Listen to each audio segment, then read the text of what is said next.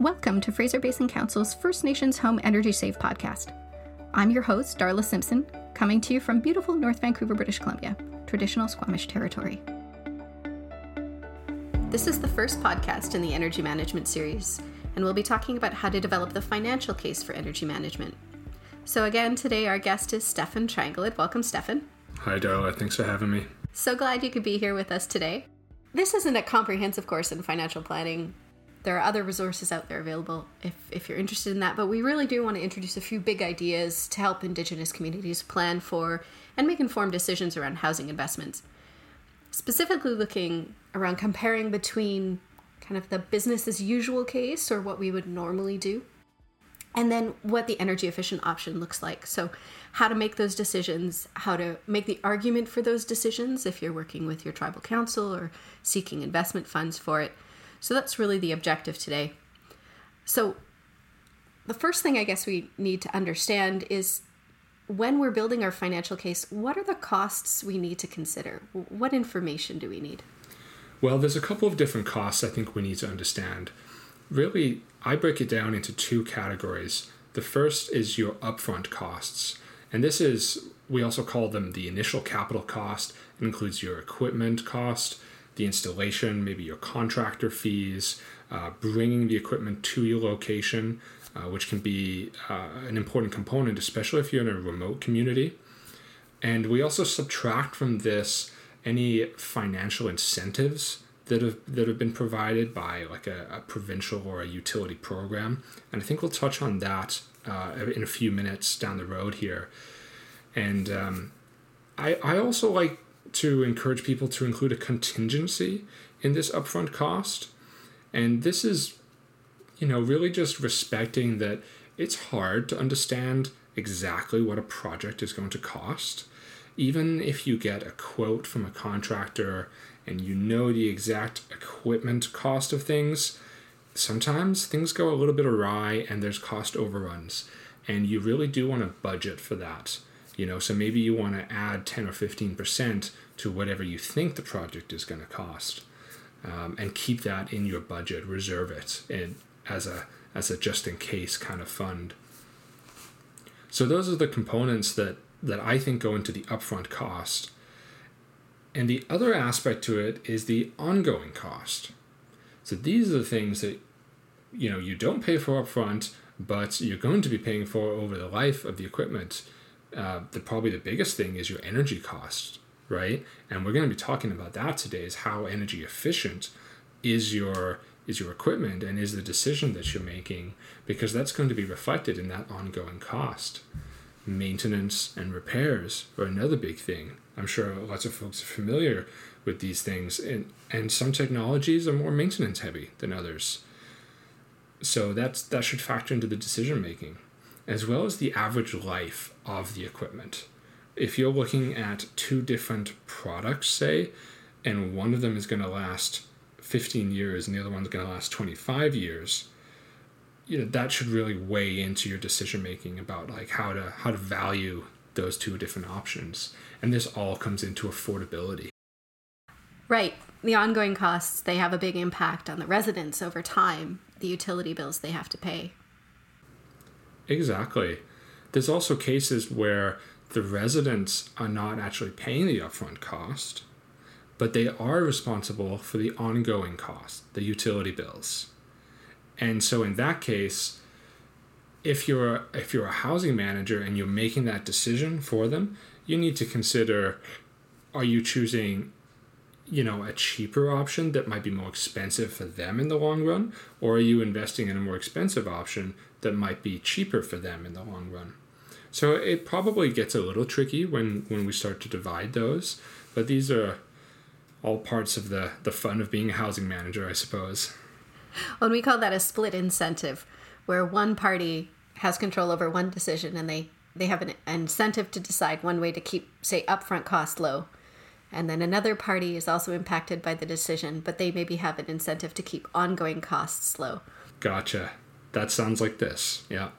And so together, those are the total cost. And so that's what we talk about when we say there's two price tags on, say, home appliances. There's the upfront price tag, and then there's what you pay for all the utilities over time. But then like you said, repair, or if something's going to need replacement sooner than another. I understand that we have a bit of a sample that we've developed here. And at this point, I'm going to point everybody at the podcast resource. So if you're a visual learner and prefer to see all those numbers in text, it'd be handy to take a look at. So what's the example that you've prepared for us today, Stefan?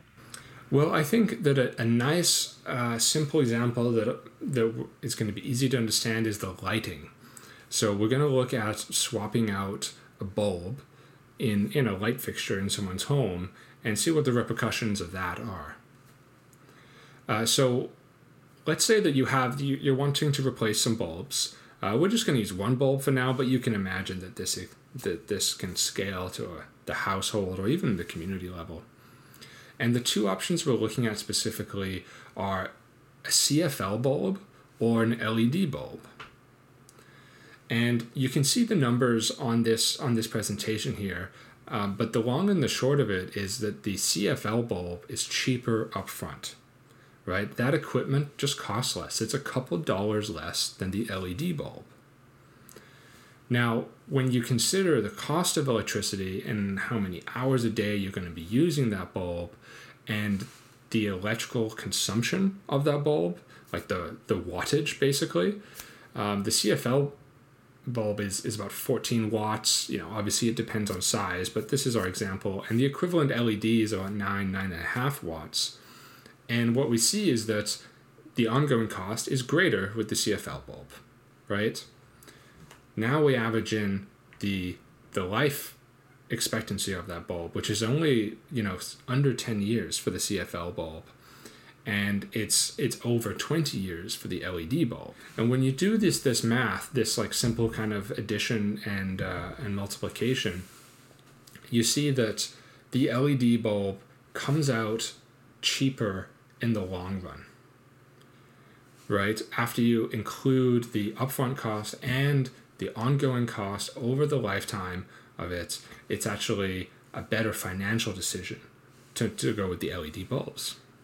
Right, because you'd have to replace it a little over 2 times the total cost of the utilities, the electricity to run the bulb, assuming that they're run the same amount of time. So in the long run, you come out ahead, even though if you just looked at the upfront cost, it would be more expensive. Exactly. That's why we need to look at the whole picture to make the best decisions. That seems like common sense, really. But my guess is that when we scale this up to something like a window upgrade or a furnace replacement, it gets a little bit more complex. Yeah, a little bit, for sure. And we want to start considering what type of energy that that equipment is using. Like, say, with the furnace example, is it using electricity? Is it using natural gas? Is it using wood? What's the cost of those different energies? So, yeah, the calculation there's a couple more things to add on to it there. And I think that's why it's worth starting simple. Well, and it's not like you can say this window costs me X dollars per year to operate. Kind of like we were talking about in the last one, the building as a system. Some of those building envelope upgrades, for example, they impact the cost of the heating utilities. So it's not exactly a straight line when we're talking about building systems. So I guess we're going to have to talk about how to access our utility bills. And we were talking about the split incentive earlier. Housing managers don't necessarily have access to the utility bills of the residents. So what do we need and how do we get that information? Yeah, I think that's an important question. And ultimately, you're going to need to work with the residents to get that access. And you can do that by either sharing online access, like if you have a My Hydro account set up online, you can actually link your account so that you allow your housing manager or other person to view your energy history, and so that they can understand like where that energy is going and what the profile of it is. Alternatively, you can also arrange to download that and share it with that housing manager or other person. Or you could perhaps just provide copies of the paper bills. Certainly, I guess if you're not using a natural gas or a BC Hydro, Fortis BC Electric utility where they have these online portals, those paper invoices might be the easiest. So if I'm looking at my electricity bill, say I want to do some sort of an electrical upgrade, or I'm looking at an electrical energy efficiency project, what am I looking at?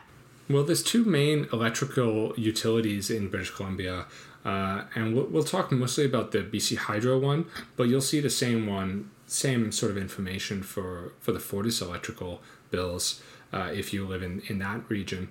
But basically, you have what's called a basic charge. Sometimes it's called a flat charge or an administrative charge, and this is a dollar value that stays the same every month. Basically, it's your price to be connected to the system. And then you've got your consumption charge, and this is always $1 per kilowatt hour charge, right? So it just depends on how much electricity you use, and that's how much you end up paying for. Now, sometimes there's what they call a step rate, and you might have step 1 and step 2, and it's quite important to have a look at those because generally they have a different charge. Step 2 is more expensive.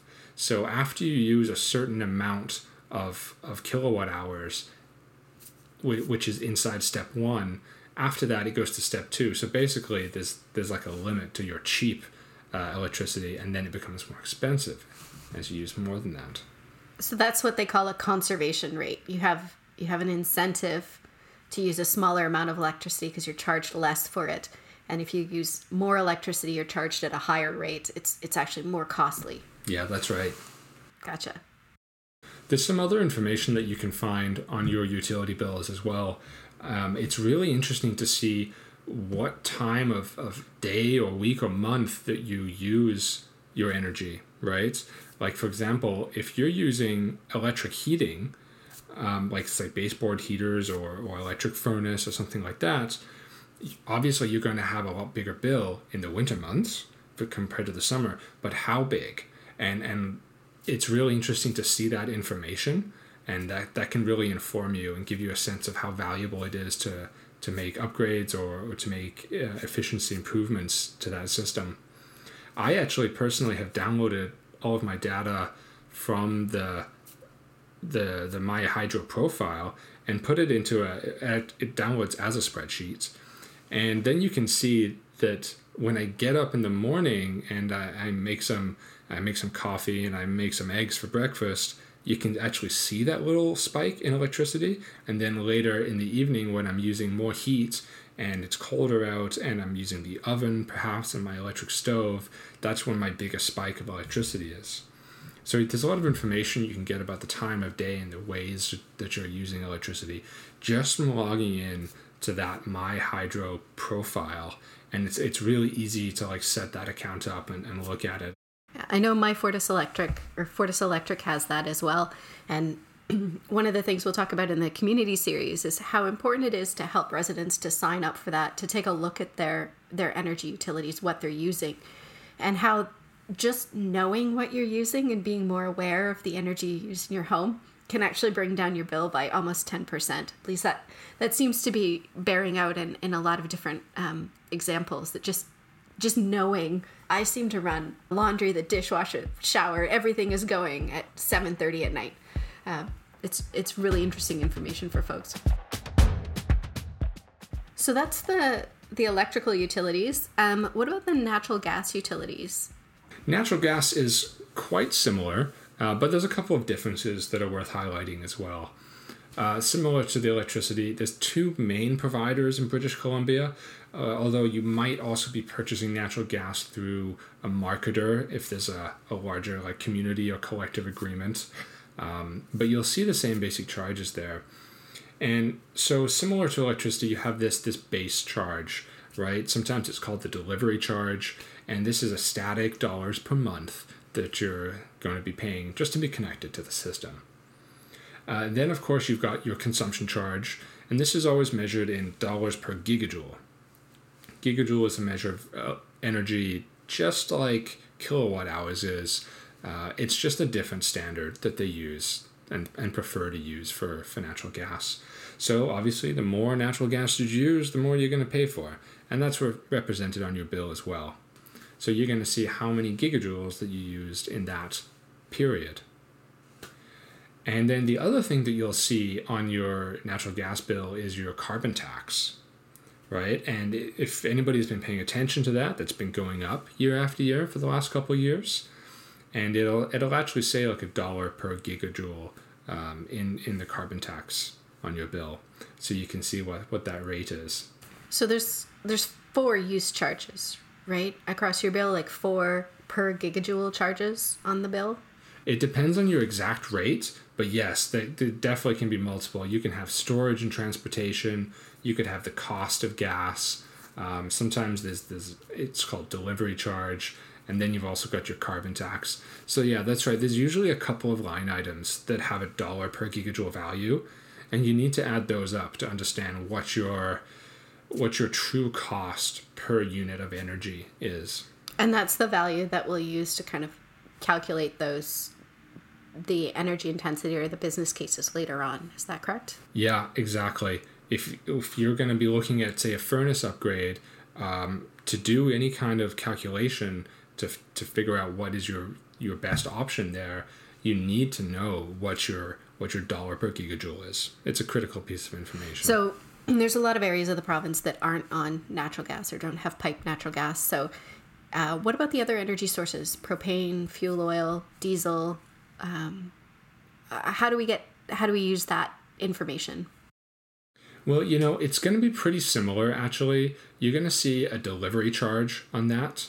So there's going to be some kind of whether it's a bi-weekly or bi-monthly kind of charge, just for bringing that energy and dropping it off, right? Whether it's refilling a propane tank or dropping off a cord of wood, it's going to be something similar. And you're also going to see a volume charge. And again, usually this is $1 per gigajoule, right? It could also be $1 per liter, like for fuel oil, it often is. And then you might need to convert that, right? Or it could be $1 per unit of wood, of course, or $1 per kilogram of pellets, wood pellets.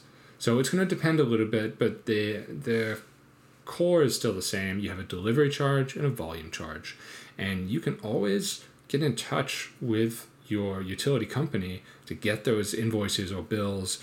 They might even have like a spreadsheet with your personal history on it that they can send you. One way or another, you can get that information if you don't already have it from your paper bills. It's probably also really important to pay attention to the time frame on those bills. So, if I get a fuel oil delivery in November and it lasts me through to February, I'm going to divide that volume by the 3 months to get my per month charge, or I'm going to add up all of those to get an annual charge, right? Yeah, that's right. Of course, it depends on when you get deliveries and how often that you need them, and that's really going to be variable for everybody, but certainly worth paying attention to. Okay, so we have our energy bills, and we've seen an example of lighting. So for today, we've set up a case study, just a comparison that we can use. We have a 40-year-old home. It's about 1,800 square feet. It has a gas-fired forced air furnace. It's original to the house. It needs to be replaced. This is up in Squamish. So they're paying just about $9.50 a gigajoule for natural gas and $9.35 per kilowatt hour of electricity. And we've created 3 options for them. So option 1 is just to repair that furnace and replace it later. They have to do something. At the very minimum, they've got to repair the furnace. That's going to cost about $2,000. Option 2, we're going to replace the furnace with an energy efficient gas model. It's going to cost about $500 installed. There's a nice $800 incentive. It's going to save us a fair bit of natural gas. And then option 3, we're going to go with the Gold Star version. We're going to replace it with a heat pump. Much more expensive, $15,000 installed. But there's a $10,000 incentive right now. And this incentive, I should say, is specifically for on our First Nations housing, and it is for fuel switching only. So moving from gas to electric, but $10,000 nonetheless. So we would actually get rid of our natural gas bill altogether. So those are the three options that we're exploring today. So let's walk through the upfront costs. What does that look like? And again, I'm going to refer everybody to that resource document if you'd like to follow along. Yeah, sure. Well, the upfront costs, like you mentioned, they're a little bit different for each option, right? What we call the minimum option would just be to maintain or replace the existing furnace. And it's a pretty low quality furnace. It's rated at about 75% thermal efficiency. And that's sort of like your standard efficiency, I would say. It doesn't really go lower than that typically. So that was going to be $2,000, right? And there's no incentive on that, and so your total upfront cost, it's simple, it's $2,000. Okay, so now we look at the next option, which is the energy efficient renovation.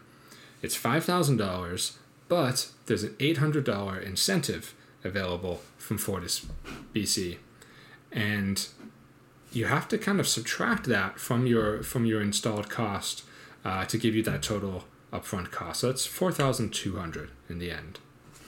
The heat pump renovation was $15,000, like you mentioned, but there's a $10,000 incentive, which gives you a $5,000 total upfront cost. Now, the next thing that we want to introduce is this idea of an incremental cost. That's kind of what we call it in the industry. You could also call it the additional cost. And that's just acknowledging that, well, we need to do something. And so the $2,000, that's like the minimum cost that we're going to have.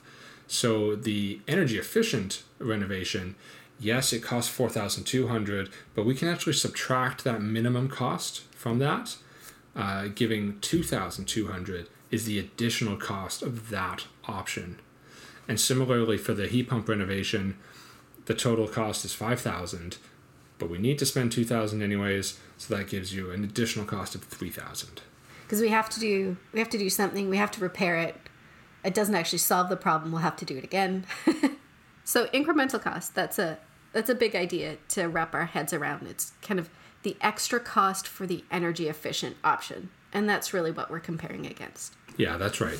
That makes sense. The incentives really help improve the business case for the upfront costs.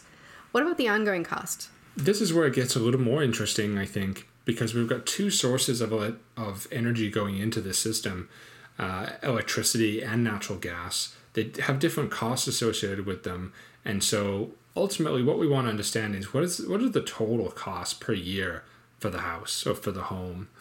And this building is it's using 7,500 kilowatt hours per year already, right? So if we replace the furnace, it's going to continue to use that much electricity the same. So, and that comes out to about $700 a year, and not going to have any change to the natural gas consumption either. That's about 60 gigajoules a year, and they're going to pay about $575 for that. And so your total ongoing cost is about $1,280. So that's the business as usual. That's the base case, we would maybe call it. Yeah, exactly. The existing case in the building, yeah. Yeah, exactly. That's your basic repair. Now, if you want to look at the next option, which is the energy efficient renovation, for the electricity, again, it's not going to impact that. You're still going to be using the same 7,500 kilowatts you were before. It's worth about $700 a year. But the natural gas is going to decrease because this efficient furnace is rated at 95% thermal efficiency as opposed to 75% of the old furnace. And that's going to give you about 20 gigajoules a year of savings in natural gas. So those bills are going to be smaller. Actually, the bills we expect to be about $380. So that's about $200 less just in natural gas. And so your total ongoing cost would be about $1,080. Okay, so $200 less in a year in utilities. That's not so bad. How about the heat pump renovation? This one gets quite a bit different because the heat pump is an electrical device. It does not use any natural gas. So our natural gas consumption is actually going to go to zero, and we're going to pay $0 a year for natural gas.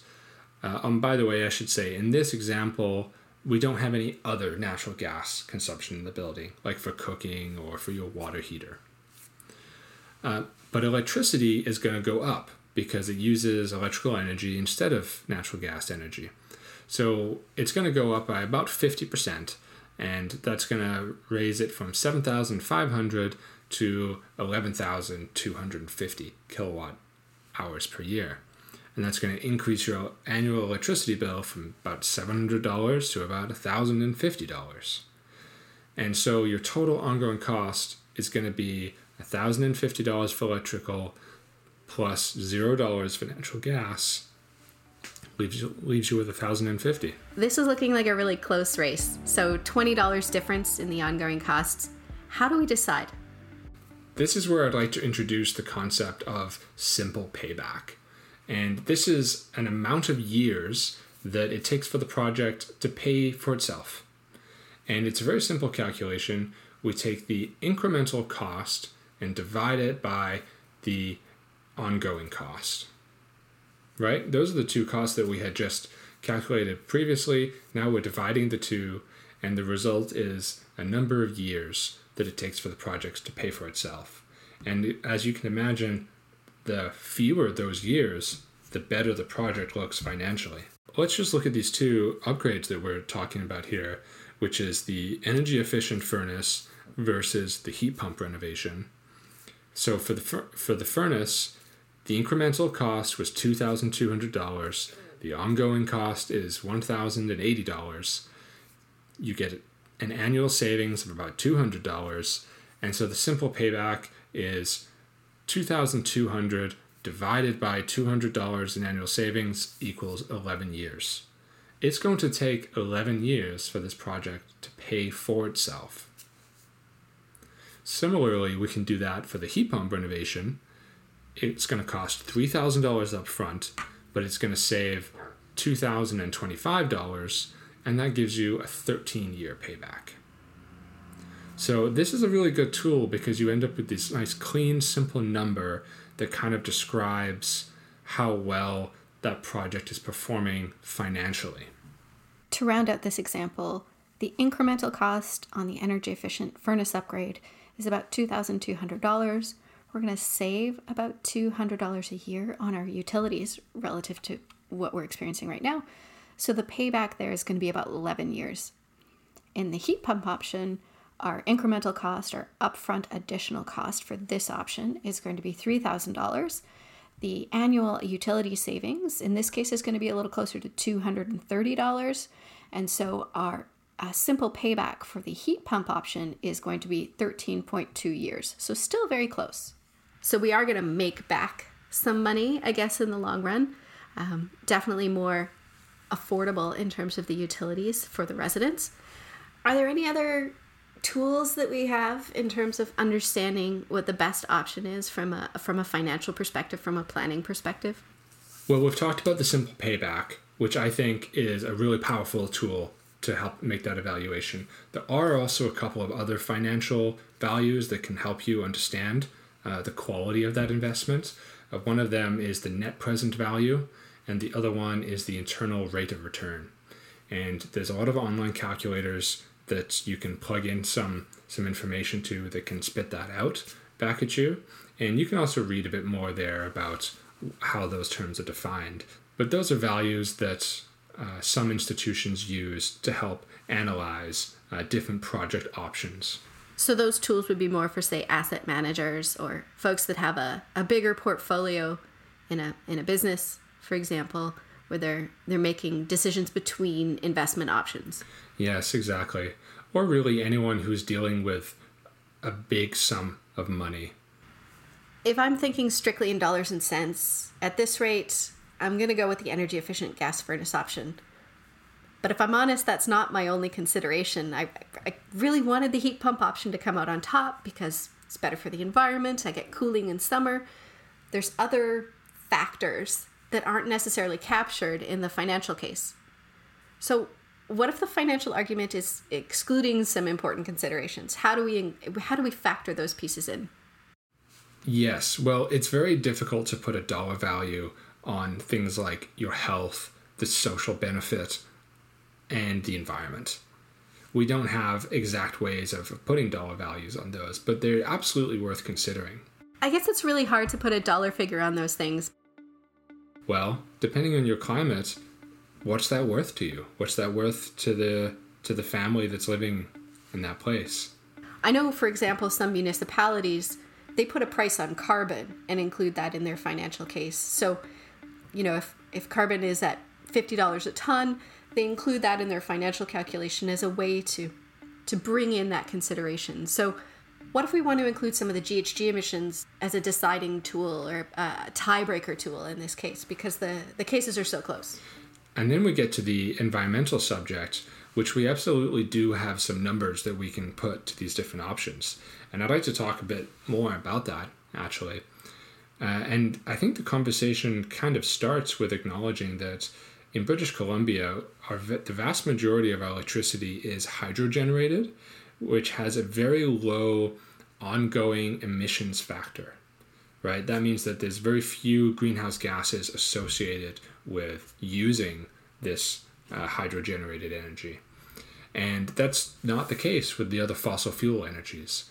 So just to compare the different things so you have a sense of scale, burning natural gas represents about 50 kilograms of carbon dioxide equivalent per gigajoule. Now, this is a new unit of measurement. I'm not sure if everyone's going to be familiar with this, but basically this is how the international community has decided to represent greenhouse gases, is in the carbon dioxide equivalent. And it's usually measured in kilograms or tons, which is 1,000 kilograms. And so natural gas has a value of 50. Now, electricity has a value of 0.1. It creates a far, far less impact in terms of the environment. Some other comparisons for you is that fuel oil is 65 to 70 kilograms. Propane is about the same. Diesel is even worse at about 70 kilograms. And wood is highly variable depending on the type of wood and what your source is. But a lot of people use about 25 kilograms for comparison. So those are the emission factors, I guess, per gigajoule of energy.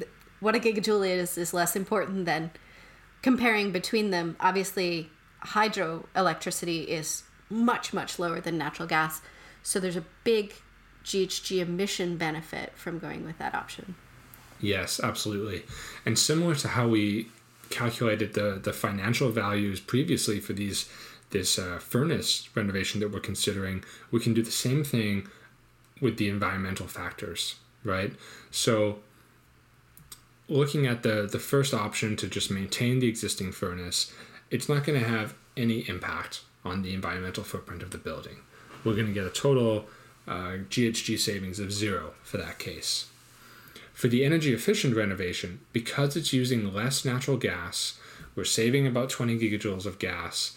And when we multiply that out by the 50 kilograms of carbon dioxide that it saves per gigajoule, that's about 1,000 kilograms. So that's what we'll save in that option. Now for the heat pump renovation, because we're going to completely eliminate the natural gas, but we are going to add some more electricity, and electricity does have a small factor. When we add that up, it's about 3,000 kilograms of savings that we'll get from that, right? So again, that was 1,000 kilograms of savings from the efficient gas furnace and 3,000 kilograms of savings for the heat pump renovation. And these numbers can be a little bit abstract, I think, because, what is a kilogram of carbon dioxide? But this is the measurement of environmental impact. And at the very least, you can compare the different options against one another. And it's becoming increasingly common for organizations of all sizes and types to be accountable for the greenhouse gases that they're emitting, and for people to be more responsive and included in the decision-making process of how to manage their buildings. Thanks, Stefan. That was really helpful. And I think for me, the big takeaway is to understand the two price tags: the upfront cost, the whole upfront cost, which includes that installation and transportation, not just the equipment itself. And then understanding that ongoing cost, which is, primarily utilities in most of these cases, but need to factor in that maintenance and replacement rate. That actually can make a huge difference in the financial case, in the total cost of the decisions that we're making. I like this option of having another tool to factor in that climate change impact, those greenhouse gas emissions, and just add that element to the argument, especially where the business case or the financial case might be quite close. It helps to make that decision. And if you're able to incorporate that kind of a GHG reduction priority in your community, I think that's something that we all want and benefit from in the long term. Yes, exactly. There's a few different ways of looking at it through the financial lens and through the environmental lens as well. And these are all just tools and part of your decision-making process, I would say, whether you're a homeowner or a community manager or a building manager, whatever your role is. If you have an opportunity to make an upgrade in a building, you're going to need some tools to decide what is the best path forward. And I hope that we were able to introduce some of those tools to anyone who wasn't previously using them. So thanks for having me on today, Darla. And a big thanks to you, Stefan, for walking us through that. Not the easiest content to cover in a podcast, so I do encourage folks to take a look at that accompanying resource. That really helps to bring it all together.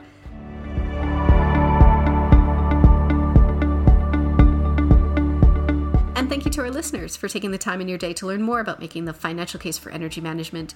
Hopefully that was helpful and you'll be able to use some of those tools in your work.